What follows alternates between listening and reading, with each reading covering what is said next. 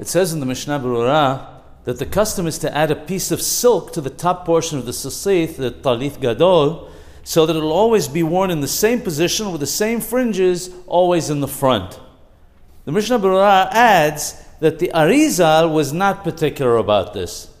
It says in Ben Ish Hai that one should not be particular to add a collar in order that the same side will always be on the head, since the Arizal stated specifically that we should not be particular about this, but rather should wear it whichever way it comes.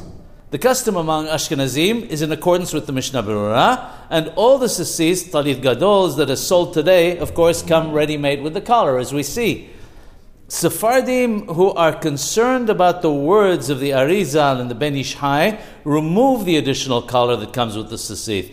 This way, it's worn the way it comes, without any preference given to any specific side.